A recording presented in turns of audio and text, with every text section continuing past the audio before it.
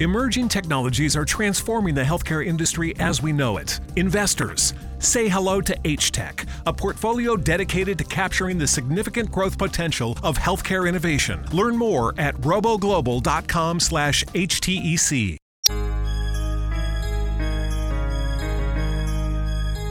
Romy Mac. Hey, this is Romy Mac, and you're listening to the Interview with Rome podcast.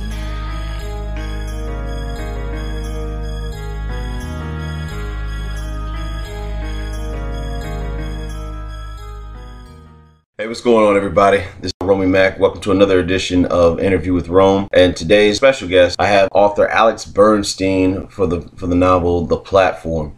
Be sure to check out Alex Bernstein's work on Amazon. You can check out The Platform there. Alex hails from Pennsylvania. We're going to go ahead and get into his stories. So, Alex, man, welcome to the show. Appreciate you being on. So, anyway, man, how's the day going so far? For one, we'll go with that.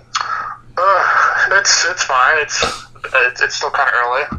We're recovering from the tornado watch we had last night. It's still pretty windy, but I think it's going to shape up to be a pretty good day. Oh, well, that's good, man. Well, it's sunny down here in South Florida, Homestead, that is. So it's a good day so far. Hopefully it's a great day. But I want to start off the interview with asking, who is Alex Bernstein? Alex Bernstein is just an ordinary guy with an overactive imagination. So where did you get your start in writing? Probably when I was in middle school. No, even before that. There was some English class. It was probably like 3rd or 4th grade, and we had to write we had to do like 6 poems or something and like a short story.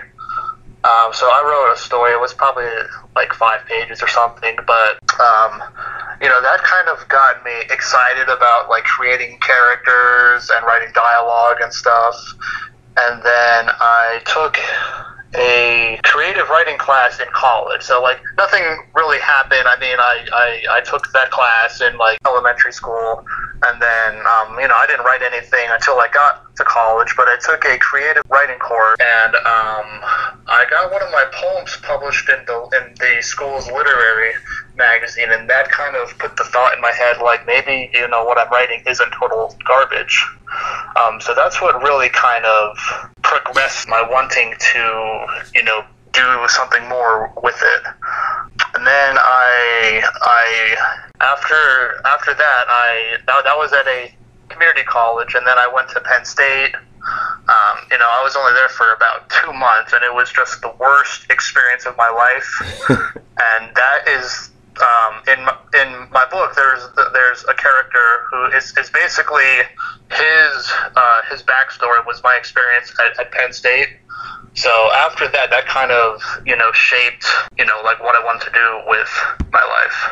Okay. All right. So we got that you went to Penn State. What other colleges did you attend? It was just a community college, the Harrisburg area. Oh, okay. College. All right, man. So where did you grow up? I actually grew up in Scottsdale, Arizona. I graduated from the same high school that David Spade went to. Okay. So like all my friends live out. I mean, I have friends here too, but like all the friends that I've known like forever, they all live out in Arizona. Yeah, your childhood friends. Yeah. So what's the first book you ever wrote? Well, aside from the ones I wrote when I was a little kid, the first book that I got published is The Platform. Oh, nice. All right. So let's go into The Platform, man. Like, who's the protagonist, the antagonist of this book? Protagonist is the narrator. He doesn't have a name, but I did that because I didn't really want the book to be about him. So he is an author, and he wants to write this book.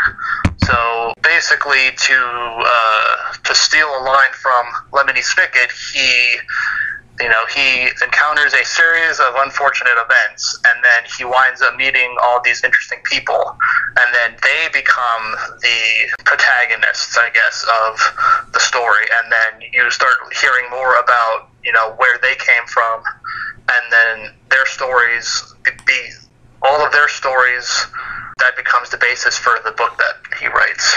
Okay. So it's not really about him. He's just kind of explaining what's going on. Got you. It's like a street reporter or whatever. Yeah. I got you. Yeah. All right, man. So when you're writing, like, what's your mantra for creativity?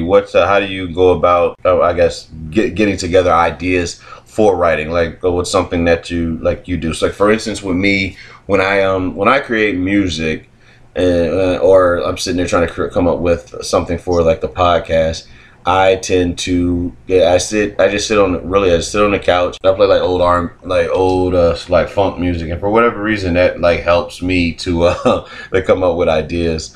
But or classical rather. That's probably like a Mozart channel on Pandora's where I'll get ideas. So for you, how do you go about getting your creativity? Yeah, I don't really have a mantra. Part of my writing process, though, is I create like soundtracks for whatever I'm working on. So there's a few songs that I reference in the platform that were part of the soundtrack that I had created. Like I went into iTunes and I make like a playlist, and then I just listen to all those songs, like one after another, and then it's kind of a way of telling a story through music. Uh-huh. And then there were some that I couldn't put in the novel because the novel takes place in 2011 and some of the songs came out after that. Yeah. So, it wouldn't make sense if they were in there. I got you. But that's kind of how I do it. Like, I'm working on one now, and I got about, like 4 or 5 songs that would be on the soundtrack. And that's not to say that, I can't write it until the soundtrack is completed. Just there's things that happen, and then it puts a thought in my head, and then I hear a song, like on the radio or on Pandora, and I listen to the lyrics, and it kind of explains what's going on, and then I kind of tie that into the story somehow. I got you. All right. So being we're on the subject of music, say who's your favorite artist, at least right now? God. Yeah, I guess name a few artists that you listen to, even the ones from the soundtrack. Right now it's probably Stone Sour, and they're not like a new band, but just every time I hear their music, I just get that feeling like I want to, go for a run or something. Not that I'm a runner, but it just gets your heart pounding. Yeah. So what type of genre do they do? It's like hard rock. Oh, it's Corey Taylor. He's the singer from Slipknot. It's his side band, but I think they're better than Slipknot. I got you. Okay. Yeah. Slipknot reminds. It's like high school days. Yeah. They've been around for a while, but I mean they're still making good music. So that's all that matters, man. So what's everyday life like in Pennsylvania? It's fine. I've lived here. I've lived in Arizona. I've lived in a couple different places, and I've noticed that no matter where you are, there's pros and there's cons. Like here, I live in like a central area where there's a lot to do. There's Hershey Park, there's Harrisburg, there's a bunch of museums and stuff. I'm like an hour and a half from Philly, so I'm pretty close to where I can drive anywhere within 2 hours. And then but the summers are like really like humid here, whereas in Arizona the weather was nicer. It's not as cold, but there's like nothing to do there. So it just kind of depends on, if you're an outdoorsy person or you like being indoors, So are you a sports guy? I'm a baseball guy. Yeah.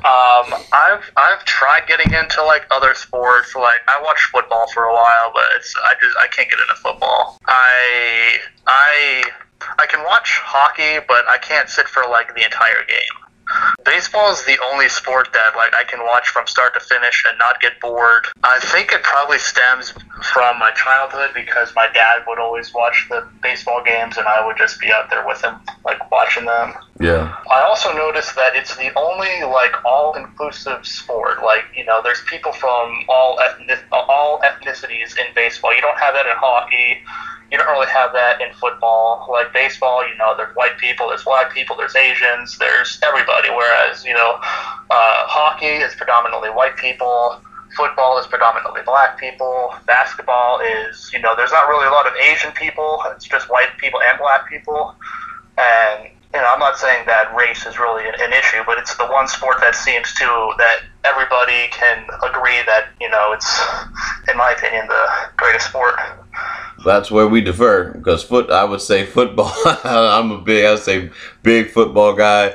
And baseball, you know, it's so funny. They call it, America's pastime. And like for me, I can go sit at a baseball game versus I prefer. I'll say I prefer to sit at a baseball game rather than watch it on TV. But I mean, like watching the same thing. Yeah, watching the World Series though, you can easily get into it, man. Like the excitement, especially if you got two good teams that got good pitchers, guys that are working the infield and got guys outfield, and you got like a big hitter like Bryce Harper, which I'm sure you guys are very happy to have right now. You know what, man? I think he's overrated. I mean, I'm glad that we have another like good player, but I don't think he's worth the $330 million or whatever. I think he'll show you. I think he'll prove you wrong in a little while. That guy's amazing. Like he came down here to. I think we played. Yeah, we played the Nationals. My cousins were down. I'm literally sitting there with my cousins. They don't really watch baseball. Well, they're not really big baseball fans. They watch baseball, but they're not really big baseball fans. I would say I'm more of a baseball fan than they are. And here, Bryce runs. He bats. I think he was batting third or fourth. And I was like, this guy comes up to the plate, man. He's charting it out, and he did not let me down, man. Like he's just that good. Very, very, very cocky guy, but backs it up with his game plan, man. And but yeah, I can totally get where you're coming from with baseball as far as being so inclusive as far as race goes. Wasn't always like that, that's for sure. But definitely that is the one where that game is played around the world. It's so funny. Like I talk about this at work sometimes. Like the World Series, it makes more sense. It's not really the World Series; it's the North American Series. That's what I'm saying. And then but all the sports do that shit though. Like NBA, NFL. I mean, Americans play, at least for right now, that Americans play the best basketball. So I can see why you would say world champion, but like you said, that's North American, like that's American champions. And then football, we're the only one that plays this form of football. So how are they the world champions of like football? It's only played in America like that. But I mean, because we as Americans like to think that we are the best in the world. So everything we do is, the world's greatest. But the foreign players are going to be the ones that's going to take over the league. I believe that in baseball for sure, especially like Caribbean. They're very, very highly skilled individuals, and even Asian players. At least from my perspective, outside looking in. I'm not like I said, I don't know the ins and outs of baseball. I played little league and coach pitch when I was a kid, but that's where my baseball dream stopped right there. Everything else was basketball. Mom wouldn't let me play football. Didn't want me getting hurt. And I roughly thank her for that, looking at some of the injuries mentally that they endure. But yeah, man, I'm definitely, as you can tell, I'm definitely a sports fan, and being I'm a Bulls fan, 49er fan, I guess Marlins and Florida Panthers fan. Is probably like to cover all the sports.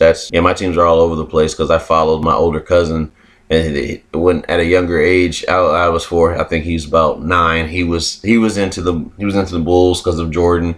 He was into the Niners because of Jerry Rice and Joe Montana. So I kind of held on to those teams throughout the year. But yeah, football is certainly my that's my choice of sport because of what the game teaches. Even more so than the field, it teaches character, and you just like it takes.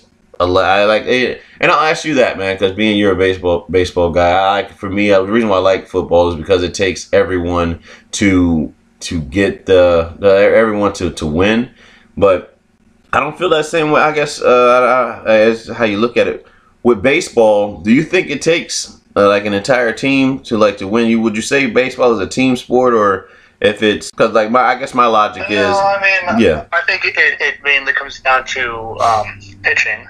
because if your pitcher's giving up runs, it doesn't really matter how good the other players are. 'Cause- But then again, when they're on offense, you have to like score runs. So it's like when it's defense, or when you're on defense, it's up to your pitcher. And then when you're on offense, it's up to everybody except for the pitcher, because usually the pitchers aren't the greatest hitters because they don't have batting practice. So Yeah. unless you're in the American League, then the pitchers don't even get a chance to hit. It's the designated hitter. Exactly. So, I mean, for me, I just don't see, like, because it can be 0-0, bottom of the ninth, that one guy comes up, charts it out. That's the game, you know? Yeah.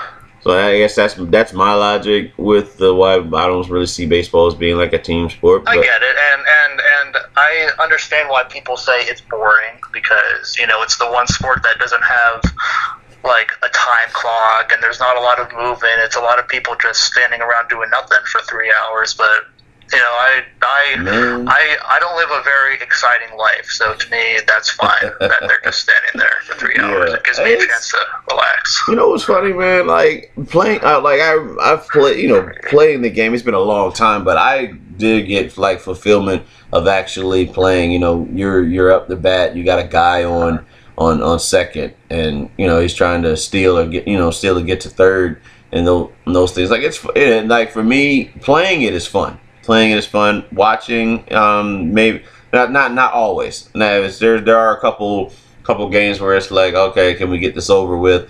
Same as, Yeah, that's kind of how I feel about football and basketball. Yeah, like, I and there's enjoy, that too.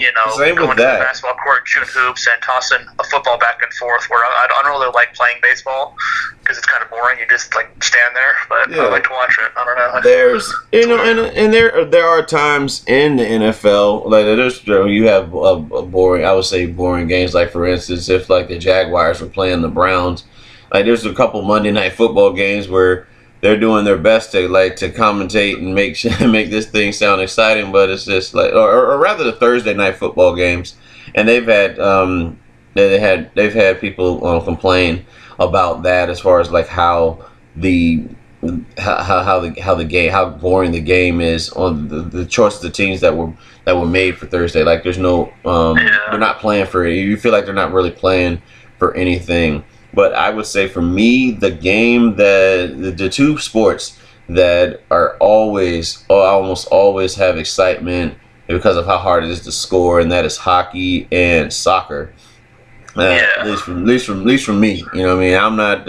I play hockey games like video games, but same for soccer. But I don't. I never played. Being in Virginia, we didn't have a hockey team, and I at the time I just wasn't into hockey or even soccer at that point. Yeah, and it surprises me that hockey players don't get paid more than football players. Exactly. Because they play, almost every night, and they're on ice skates, and they're getting slammed into the walls constantly. And, football players play once a week, and they don't move around that much, No, it's like 15 minutes. Like if everything moved constantly, it's 15 minutes. But I guess hockey isn't as popular as football, so there's not enough money in the league to pay the players. And that's why it's not popular here. I don't know how as far as like it is around the world or even in Canada for that matter. But yeah, I believe they should, because they're basically playing football on ice. Yeah. They should definitely should get paid. We can agree on that. I believe they should get paid a hell of a lot more than what they do, man. So moving to the obviously next part of the interview, like how did you and your wife meet, bro? We met in a speech class at that community college that I attended. Yeah. She sat in the very front row, and I sat in the very back row. And she says that this never happened, but she would always like turn around and like stare at me, and then she would act like she wasn't. And I kept like catching her, and she kept like denying it. Yeah. And then I saw that happening, but I never like approached her, just because I've been kind of screwed over by lots of girls, so I wasn't ready to start anything up. So I was like, oh well, this girl likes me, but whatever. But apparently she told somebody else in the class, and then that girl came over and gave me her phone number, and then I called her as soon as I got home. That's good, man. And so, how did you know that she was like that one, like what that separated her from the rest? Like, what made her a woman versus the girls that you had been involved? Well, I didn't know that, at like right away. I was attracted to her, and we had a couple projects in that class, so I kind of got to know like what she liked and what she was into. Like we were doing this thing and she was talking about how she played guitar, and music is a very important part of my life, and I figured if she plays guitar she's into good music, because there's music that I don't like. Yeah. But I figured, if she plays guitar, then she's got to know a lot about music, and that's really important to me. Okay. So that was another part of it. Like, I knew a few things about her before I made that phone call. I got you. So like what I would say, what led you to be like, okay, I'm gonna marry this girl versus everybody else? I have a problem with losing my keys. Like, I put them down and I never ever know where I put them, and I think we were either leaving her mom's house or leaving my parents' house, and I was like pissed off because I couldn't find my keys. And I was looking for them for like 10 minutes, and then she finds them, and I'm like, I was like, I love you, and I said it just because, like, thank you for finding my keys. But I think when I said it, I realized that it was more than just an expression. Yeah. So that was when I realized it. Oh, okay, cool, man. Good. Well, definitely, I'm happy for you guys, man. So, I think we kind of somewhat answered this with the mantra thing, but I'd say, like, where do you find your inspiration? That's a tough question. I don't know. I read a lot. I listen to a lot of NPR, and I pick up on stories. When we go out in public, I like observe other people. So I do a lot of like people watching. And then I kind of, write down what I see, and then I put like a little twist on it. But then, like I said previously, if there's a song that comes out, I listen to the lyrics, and there might be something in that song, and then I mix it with something that I've seen, and it kind of starts to form this idea. So when I first wrote the platform, it was completely different than the final product. But the one thing that stayed the same was I was thinking about that urban legend about alligators in the sewers of New York City. And then I started doing research and like how it started, and apparently parents would buy baby alligators for their children, and then when they get to be, too big to handle, basically, they'd flush them down the toilet. So that put the thought in my head, like, I wonder if there's, like, people that feel that way, like these troubled teenagers who are, too much for their parents to handle, and that their parents basically flush them down the toilet. So it's stuff like that. Like, I'll hear about something, and then I'll kind of twist it around and make it, like, a reality.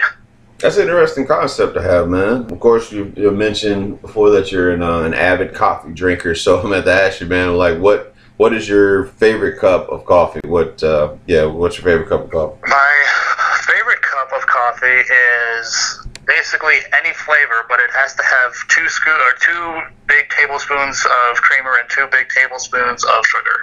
I don't know why I like sweet coffee. I used to just, go to like the gas station and I'd get whatever coffee they had, but I think maybe I'm getting spoiled. Yeah, so you like a little coffee with your sugar. I got you. I'm roughly the same way. Like whenever I do drink coffee, I'm not a big coffee drinker because I don't really like what it does to your teeth. But same with like tea. But when I do drink coffee, it's like this French vanilla latte that we have on base at our shop. They have a French vanilla latte. I like pretty good. If I ever had to, like, if I couldn't sleep the night before because we work all kind of shifts and I needed to get like that pick me up. The French vanilla latte, I like that. It's very, like you said, a sweet coffee taste to it. So are you, I would say, Team Dunkin' or Team Starbucks when it comes to coffee? And if you asked me that question 10 years ago, I would say Dunkin' Donuts. Yeah. But now I'm on Team Starbucks. Yeah. for a while, I was like very anti-Starbucks. I'm like, their coffee's too expensive and it tastes like shit. I still think it's too expensive, but I don't buy it all that often because, I have my own coffee maker. It actually, the one that I have actually makes full pots, and it has the single cup server on the other side. Yeah. But I don't know. I think Dunkin' Donuts has, there's food-wise, I would go to Dunkin' Donuts because they have like breakfast sandwiches and donuts, and Starbucks has like croissants and what are those things called? I forget what they're called. It's like a pie thing, but it's like all wrapped up. But it's like too fancy for me. So, Yeah. I would still go to Starbucks because usually if I'm at either of those two places now, it's for frozen coffee. And every time I go to Dunkin' Donuts, they fuck up my order. So that's why I go to Starbucks. I got you. All right, man. What's the hardest thing you've had to face in your life thus far? I would say when my wife had her miscarriage. It was very emotional, and just having to deal with that situation with her. And it was really early on in the pregnancy, so it wasn't as I guess severe as some people have probably gone through. But Right. I could see just watching her, that how much pain she was in, because she had to do it's like a Cytotec tablet, Yeah. and they insert it vaginally, and it basically just makes the baby come out, or the fetus, and it was so small that they didn't have to operate or anything. But when it came out, there were it was like mucus kind of, and it just watching that and then flushing the toilet, it's just like an emotional this could have been an actual life, but the doctor was like, it's not going to be a good pregnancy. It takes a toll on you emotionally, mentally, physically for the woman. And Yeah. And, I think maybe if people talked about it more, it wouldn't be such a big deal. I think people are ashamed to talk about it because then it's like they're condoning abortion. Yeah. And that's such a sensitive topic that people never. That's why people don't even say that they're pregnant until the second trimester, because they don't want to have to go through that and then tell people I had a miscarriage, because then people are like, oh, you just killed a baby. Yeah. So Well, I think more people should talk about it. Well, It wouldn't be so emotional, because it's not that rare of a thing. We thought maybe we did something wrong, and then you do that on top of what's already going on, it makes it more emotional. yeah. Well, in most topics that would create the most conversation are usually hard to hard to discuss, Yeah. such as race and politics. You know what I'm saying? A lot of people tend to avoid that. My public speaking professor in college at Campbell University in North Carolina, he had said to us, people the only things that's really worth having conversations for is race, politics, and I think religion, and everything else is bullshit. And it makes we wouldn't things would move a lot further if we were open to have these conversations, but no one wants to have that conversation. We'd rather discuss we'd rather talk about sports, which ultimately means it's just bragging rights, and you get a shiny trophy, and some get paid a hell of a lot of money or overpaid, as you said, for Bryce Harper. And then same for TV shows like our Game of Thrones fans, The Walking Dead, all of that doesn't really mean anything. It's just something to really talk about. It doesn't shape our society and whatnot. Puts us into groups, but it doesn't really shape our society as a whole. Is not going to do anything. No one's going to benefit from that. But race, religion, and politics, they change everything. So Definitely. yeah, I just find that very, very funny, or I would say ironic rather. Which comes easier for you, bro? Writing poems or novels? I would say writing poems is easier, just because they don't take as long. But when it comes to publishing, it's easier to, in my opinion, it's easier to get a novel published, because the criteria isn't as strict. Whereas if it's a poem, you know, you have like, let's say you write like 10 lines or whatever. Those 10 lines have to be perfect. They're not going to edit your poem. They're not going to give it to an editor. It's like, well, we should change this and rewrite this. They're just going to look at whatever you give them as if that's going to be published. You know, if you write a novel, it's going to go through a bunch of rewrites and editors, and they're going to like polish it up.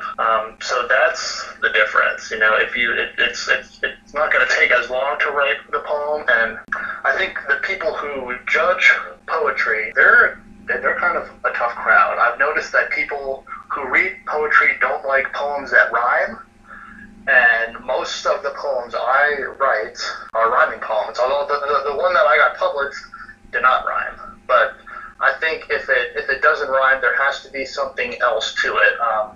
I wrote a poem about flypaper, but I made it in 2 different columns.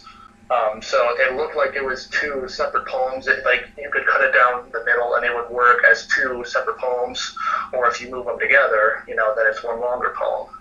So I think if you write a poem that doesn't rhyme, that's not really fun to read, there should be something like fun about it, either the way it looks or some type of like the design of it, or, you know, something like that to give it a little bit extra. I got you. All right, man. What's your 5-year plan for your career as an author? I have, I think, 3 years left on my contract for the platform. So after that expires, I'm hoping to have my current manuscript done, and then I'm going to be shopping for an agent. And people tell me that you don't really need an agent because, you know, you just end up losing more money. But I mean, I think it would be easier for me if I had somebody else, you know, shopping for publishers and stuff. Yeah. So I'm gonna be looking for an agent after I get the manuscript finished, and then if they accept that, I would also offer them the platform. But I would end up writing more, like adding on to it, because it's only 37,000 words, so that's why it's not available in like a physical copy, because if they printed it, you know, the book would be really, really thin, and I think people who read have a certain expectation on how thick the book should be. So I would go back, I'd add another, you know, 3,000 to 5,000 words. I would add an introduction about, you know, basically what we've been talking about, like what inspired me to write it and stuff. And I will also end up changing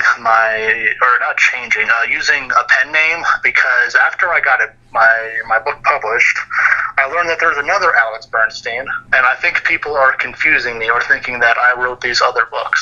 I think her name is Bornstein from Family Guy. Family Guy. Yeah. No, that's someone else. Alex Bornstein. And then I did, as I was like Googling stuff for you know, this upcoming interview, I did come across an Alex Bernstein. I was like, is that, no, that's, yeah, I don't know if that's him. No. Yeah.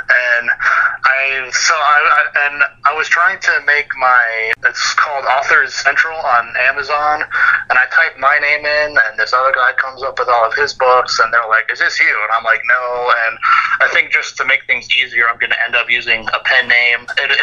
It'll be similar to my regular name. I'm not exactly sure how I'm going to do it yet. I might have to add like a middle initial, even though I don't have a middle name. But that's my plan, basically. Find an agent, get my book published, rewrite the old one, and I'd probably change the title, because when I was thinking of the title and trying to find a cover, I couldn't find a cover that fit with the title that I had, so I had to end up changing the title so that when they look at the cover, they don't get confused. Right.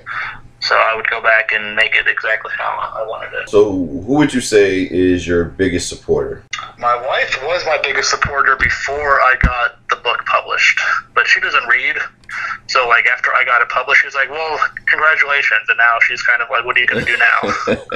But there's one of my friends out in Arizona. She's watched all these interviews, and she said she's read the book. I don't know if she has, or she started. I'm not sure if she's finished it, but probably her. So, and I have other friends they've read it, they've given me feedback.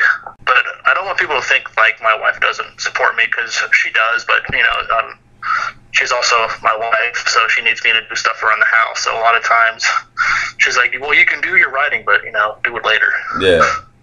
I got you, man. Yeah. So if you were a writer, what would you be? I would be an anthropologist.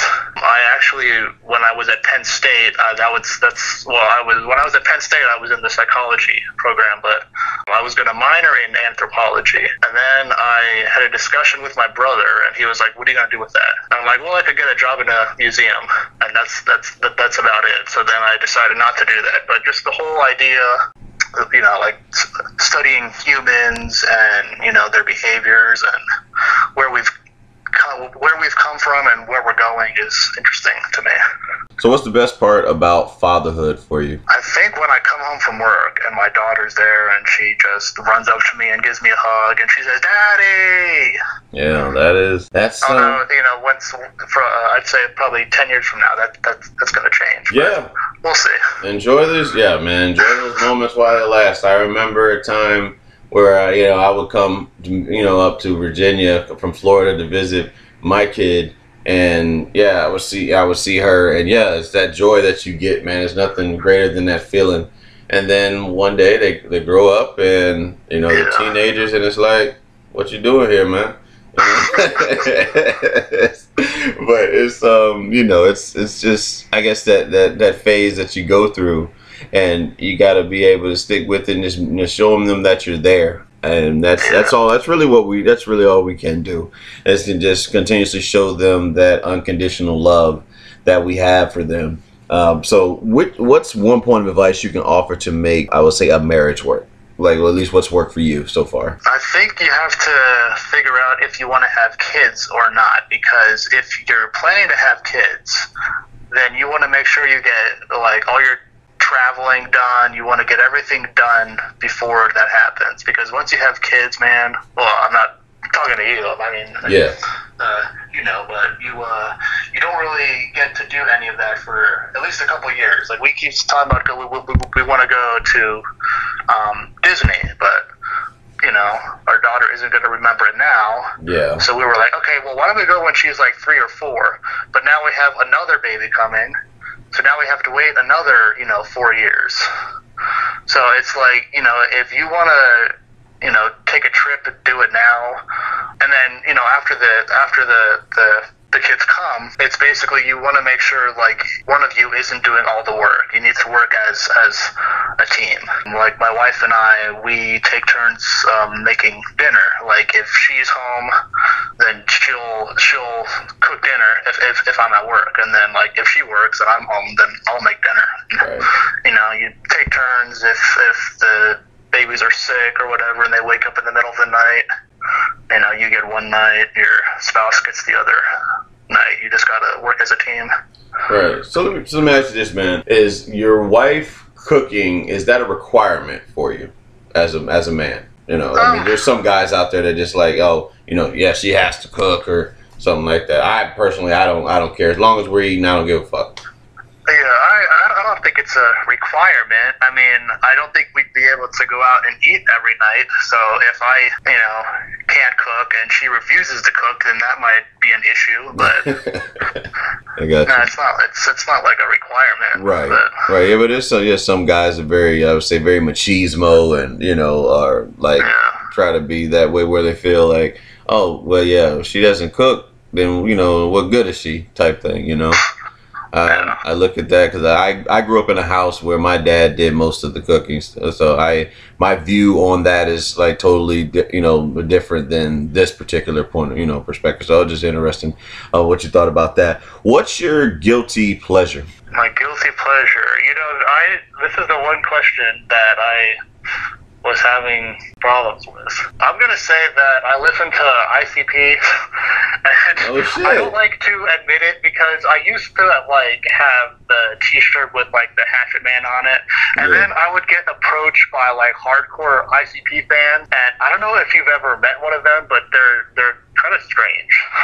Yeah. So I like after that happened, I like threw out all my ICP stuff because I like their music, but I don't want to like go to their concerts and get Faygo sprayed all over me and be surrounded by the Juggalos. I just I want to listen to their music in my house and not be bothered. So Gotcha, I would say man. that's my guilty pleasure. Yeah, I'll give you my guilty pleasure, especially with music. I would say probably like the likes of like, well, especially in middle school because it was very big back then. But like pop, like pop music, boy bands, and like the Spears, the Aguileras, the Spice Girls, and all that shit. That was like like middle school time frame for me, and it's like really big on that, especially in the choreography and all that, like, and noticing like similar moves they would have. So that would be like my thing. And coming from Virginia, and I would say, and being black, like in our school, like if you listen to like it was almost like because you're black you had to listen to R&B and rap, you know what I'm saying? But me, I was open to again like rock, like this sound, I would say Soundgarden, and like it's all around music. I mean, I listen to whatever the fuck I want to listen to these days, but like back then it was like if you I listen to everything except for like country, just because I don't care for most of the things that they sing about and their voices are annoying. Man, I will give the same suggestion I gave to Dawn when I interviewed her. Shout out to Dawn Hosmer for allowing me to interview her. But I listen to slow country that would like love, like really about like stories of like love and heartbreak and shit. So I would suggest for you check it out on your own time, man. But Better Man by Little Big Town was probably my favorite country record right now, and Carrie Underwood or Randy Travis's I Told You So. They have a version with both of them together, but both of them separately did I Told You So. But that shit right there, like you feel that shit. Like the lyrics in that one. So I got random questions that I had some folks help me out with, so I'll run them down to you. But what temperature do you keep your thermostat on? If it's during the winter, I keep it at 72. If it's during the summer, I keep it at 68. All right. What's worse, a loud chewer or a snorer? I would say a snore, because if like you're out in public, it doesn't matter if they're chewing loudly, but if you're trying to sleep and someone's snoring loudly, then that could be annoying. Right. Okay. What's your favorite board game? Ticket to Ride. Cool. Since most people drink their coffee while reading, do you drink yours while writing? Sometimes I drink while writing. I don't really read in the morning when I have my coffee anymore like I used to. I usually read on my lunch break at work and before I'm going to bed. So if I have to choose from one of those, it's when I'm writing. But I do all my writing at night because I wait till everybody falls asleep, and depending on how tired I am, I may not have a cup of coffee. Okay, I got you. Your favorite place to get a good cup of coffee, if it's outside of like if it's a local joint or something like that there in Pennsylvania. Yeah. So like if it's not like Dunkin' or Starbucks, but where would you? Aside from my own kitchen, there is a place probably about 20 minutes from my house. It was actually the basis for the coffee shop that is in the opening chapter of my book. Yeah. It's called MJ's, but there's a movie theater next door. It's like an independent theater. There's usually like one or two movies, and then there's the coffee shop, and they have like sandwiches, and there's local artists can come and they put their artwork on the wall, and people can like buy them and stuff. Okay. All right. And let's see the last question for you. What's one long-term goal you have for your life as a whole? A long-term goal, probably. I don't want to be like a boring, like say like a boring answer and be like, oh, I want to get another book published. Hey, be you, man. That's all you can be, right? God, I don't know, man. I would like to get to the point where I don't have to have like a regular job. Like if I could just stay home and like do my writing and then also like take care of the kids or whatever. Yeah. Like if I could make not saying like I just want money, but if I could be, you know, to the point where I don't have to go to work and I can just stay home and focus on, you know, my family, that would be the one thing that I'd want. Yeah, do what you love for a living, and you'll never work a day in your life again. Mm-hmm. That's roughly how that goes. All right, man. So that's roughly all I got for you. You have, I would say for you, you got, maybe I'll give you 3 questions that you might be able to have for me that in about anything, and I'll run it down to you the best as possible, and then we'll close out. Wait, so you want me to ask you three questions? Yeah, whatever you want, man. It doesn't matter what it is, dude. Okay. Where were you born? Jacksonville Naval Hospital, September 20th, 1985 at 11:16 a.m. Okay, so you've lived in Florida your whole life? No, I'm a Navy brat, man. So like I think the nearest hospital, because my dad was stationed in Kings Bay, Georgia at the time. Both my mom and my dad, both Navy, and so the nearest hospital was, I think, in Jacksonville. So I was born there, and then I'm pretty sure once I was taken out of the hospital, we was shot back up to Kings Bay, Georgia. We were there for maybe 2 to 3 years after my birth, and then we moved to Guantanamo Bay, Cuba. And we were there from 89 till about January of 92. Yeah, January of 92. From there, we went to Lexington Park, Maryland, and that's where I got to play coach pitch and t-ball there. And I didn't get to go to that damn Hershey Park that we talked about because my dad got orders. You're not missing much. Yeah, he got orders in I think like May of 95. So I would have been going to the 5th grade that following September. Wasn't able to do that. So we moved to Suffolk, Virginia, because my dad got stationed in Norfolk, and I stayed there until I left for the Air Force in January of 2004, and at that point, yes, Florida. It's been Florida ever since. So I found my way back home where I was born, rather. What is your favorite movie? Shit, we're gonna have to go by genre, probably, and I can run down whatever genre you name. I'll tell you, like the favorite in that. Okay, what's your favorite like action movie? Action movie would probably be 13 Hours. Okay. One more question. Do you prefer camping or going to the beach? I would say going to the beach. One, because of the women and the attractions of walking around in South Beach. I mean, a woman's anatomy is one of the most beautiful things I would say God and the universe has ever created. For those who believe in God and those who don't, it's like, yeah, that and then just really like going to, I would say, a particular South Beach, like the landscaping, the skylines and stuff, how beautiful the water is. I don't really care too much sometimes for like the I would say some of the tourists that don't know how to act and shit, and then like the cops have to come out. Like I'm sure if you watch the news like during spring break, they have like tons of stories.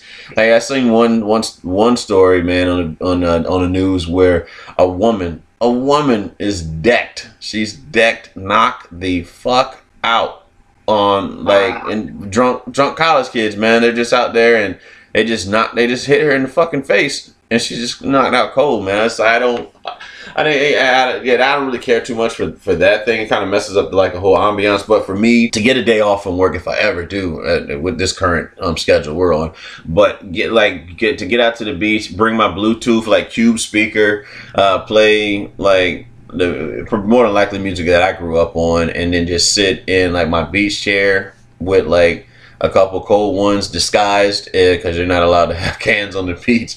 But that's like the beauty for me. And I've yet to go, I would say, camping, you know what I'm saying, which is something that I'm not opposed to, but I just haven't had the chance or been around folks that actually do that. But that's something I would definitely like to do. So, but to say the preference, so for right now, that answer is going to the beach. Once I go camping, yeah, for sure. I'm pretty sure camping will probably be a lot more peaceful, you know, being out there with nature, as long as no bears out there trying to fuck me up. Yeah, definitely. Well, I mean, that's pretty much all I have for you, bro. You got any, I would say, anything that you might want to say to your fans? Like, well, yeah, matter of fact, where can your fans find you? You got social media or? The only social media I have is Facebook. I've been thinking about getting on Twitter, but as I said earlier, I'm planning to go by a different name, and I don't want to have a Twitter account and then have to change it. I'm not sure if you can change your name once it's activated. I think you can. Yeah, you can. You can change it. You can change that. Okay, well then I might be on Twitter soon, but right now I'm just on Facebook. I would suggest that you, being an author, I would say the best platforms for you to do is probably Instagram, Twitter, and even Tumblr. Tumblr's a good thing to do, and even and even Pinterest as well. Pinterest is a good thing, especially for authors. And people love to read, especially for your poetry, and once you get it copywritten and all that shit, because people like to again steal ideas. I mean, there's nothing really original, but it's very easy to look up poetry on Pinterest, and then somebody pins it off as their own or something like that. But once you get the rights to all of that, you should be good to go, man. And yeah, I think that's roughly all I got for you, man. I really do appreciate you, giving me the opportunity to interview you, getting to tap inside your mind, and learning about you growing up in Scottsdale, Arizona, same high school as David Spade, who I don't find to be funny. I really don't find David Spade. Yeah, I'm not a fan of him. Yeah, I'm not a fan of I went to school with a celebrity. Yeah. Or not with him, but to the same school. Right. And yeah, I think that's roughly all I got for you, man. You got anything you got for me? No, man. I think we're good. I think I gotta go downstairs here in a few minutes and help my wife out because I hear the kids screaming, the dogs bark, and she's probably screaming for me to get off the phone. So. Yeah, true family man. All right, well let me close this thing out. So here we are again with Alex Bernstein. Again, his novel The Platform is on Amazon. Any other platforms where they can find that novel for you, bro? It's not. I was trying to get it on all the different devices like the Barnes and Noble Nook thing and on Apple Books, but the publisher said since it's only available digitally, it would be more beneficial to keep it exclusive to Kindle, because then you can do the Kindle, what's it called? I think it's Kindle Unlimited or Kindle Direct Publishing or something. I forget what it is, but if you make it exclusive to them, then you earn more money doing it that way. All right, man. Well, from Romy Mack and author Alex Bernstein, this is an interview with Rome, and we're out. Peace.